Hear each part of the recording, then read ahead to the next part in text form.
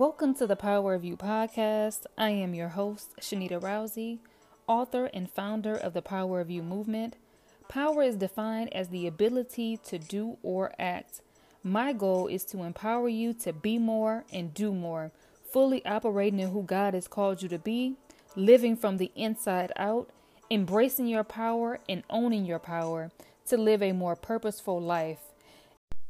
In today's episode, we will be having a conversation about a whole new year and a whole new you. Let's chat. Happy New Year, everybody. We have entered into 2020, and I am excited about the new opportunities and all the newness for this year and decade. So I want to discuss in regards to a whole new year and a whole new you.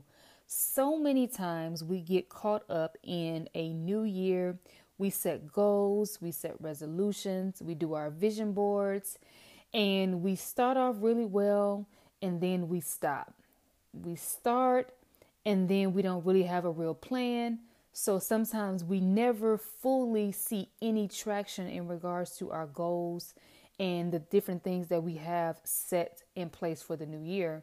So before we just get so caught up in the hype of things and just do random things in regards to goals and vision boards, I want you to consider, in order for you to really have a new year, a better experience in your life, you have to understand that it requires another level of you, right? It requires you to think differently, be differently, act differently. And so in order for you to see different results, new results in your life, you have to be willing to do something different.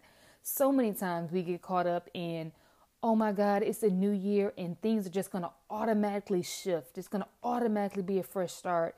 And we forget that each and every day that we get up is a fresh start, is a new opportunity for us to live and to be better and experience all that God has for us. So in this actual conversation, I want to encourage you to not get caught up in the hype. Don't let this year come, this decade come, and you simply just do the same things that you've been doing. You get caught up in the same cycles. You're doing the same things. You're hanging around the same people. You're in the same environments. I really want you to branch out and say, you know what? I'm really expecting some changes in my life, and I understand that it requires me to actually change. So when I say a whole new year, a whole new you, I really want to stay focused on you, right? Helping you to see and understand that it is something within you that is desiring more, and you want a better life. You want to be healed. You want to be whole. You want to be new. You want some things to really shift in your life. And I want you to understand that you play a major part in your life, right? And so number one, I really want you to think about, what are the things that you need to change? What are those areas? Is it your health? Is it your spiritual life? Is it physical? In our bodies, sometimes we just don't take really good care of ourselves, right? Is it mentally, right? Have you been dealing with something, fighting something for so long that you have become comfortable in your mess? You've become comfortable in your chaos, that you really don't even, see how it's going to be different. You don't see how it's possible, but I want you to understand that it's possible. You just have to be willing to identify what needs to be changed and be willing to actually change. It all comes with a decision to want more by being more and actually doing more, right? And so number one, you really have to think about, what do you need to change? So get those areas in your mind and begin to write it down. Think about those things that you've been carrying for so long, past hurts, fears, anything that has caused you to stay stuck in your life.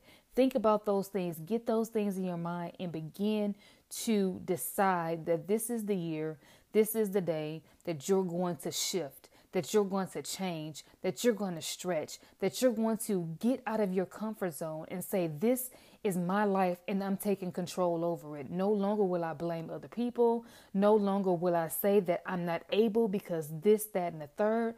I'm taking responsibility for my life. I'm recommitting myself to me, right? So many times we meet everybody else's expectation, their needs, their wants, and we forget about us.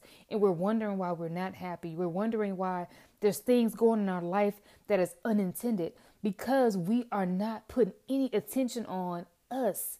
So I want to encourage you, number one, what are you changing in this new year, right? Number two is what systems do you need to put in place to get those things done?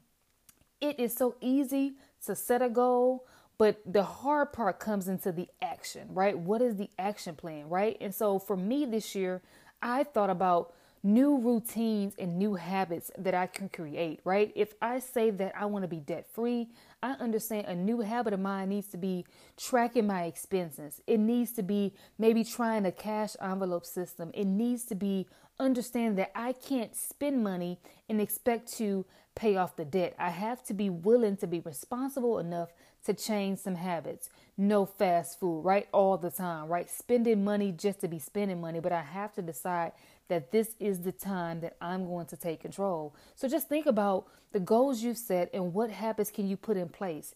If you say you want to lose weight, since we're in January, that's one of the top goals. Think about that.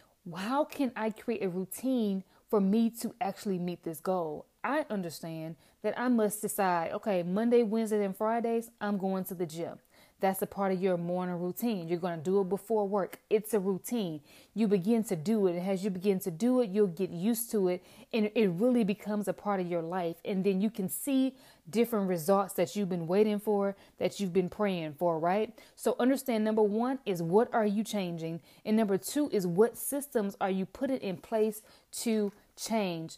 Third is, and lastly, is simply what is your prevention plan?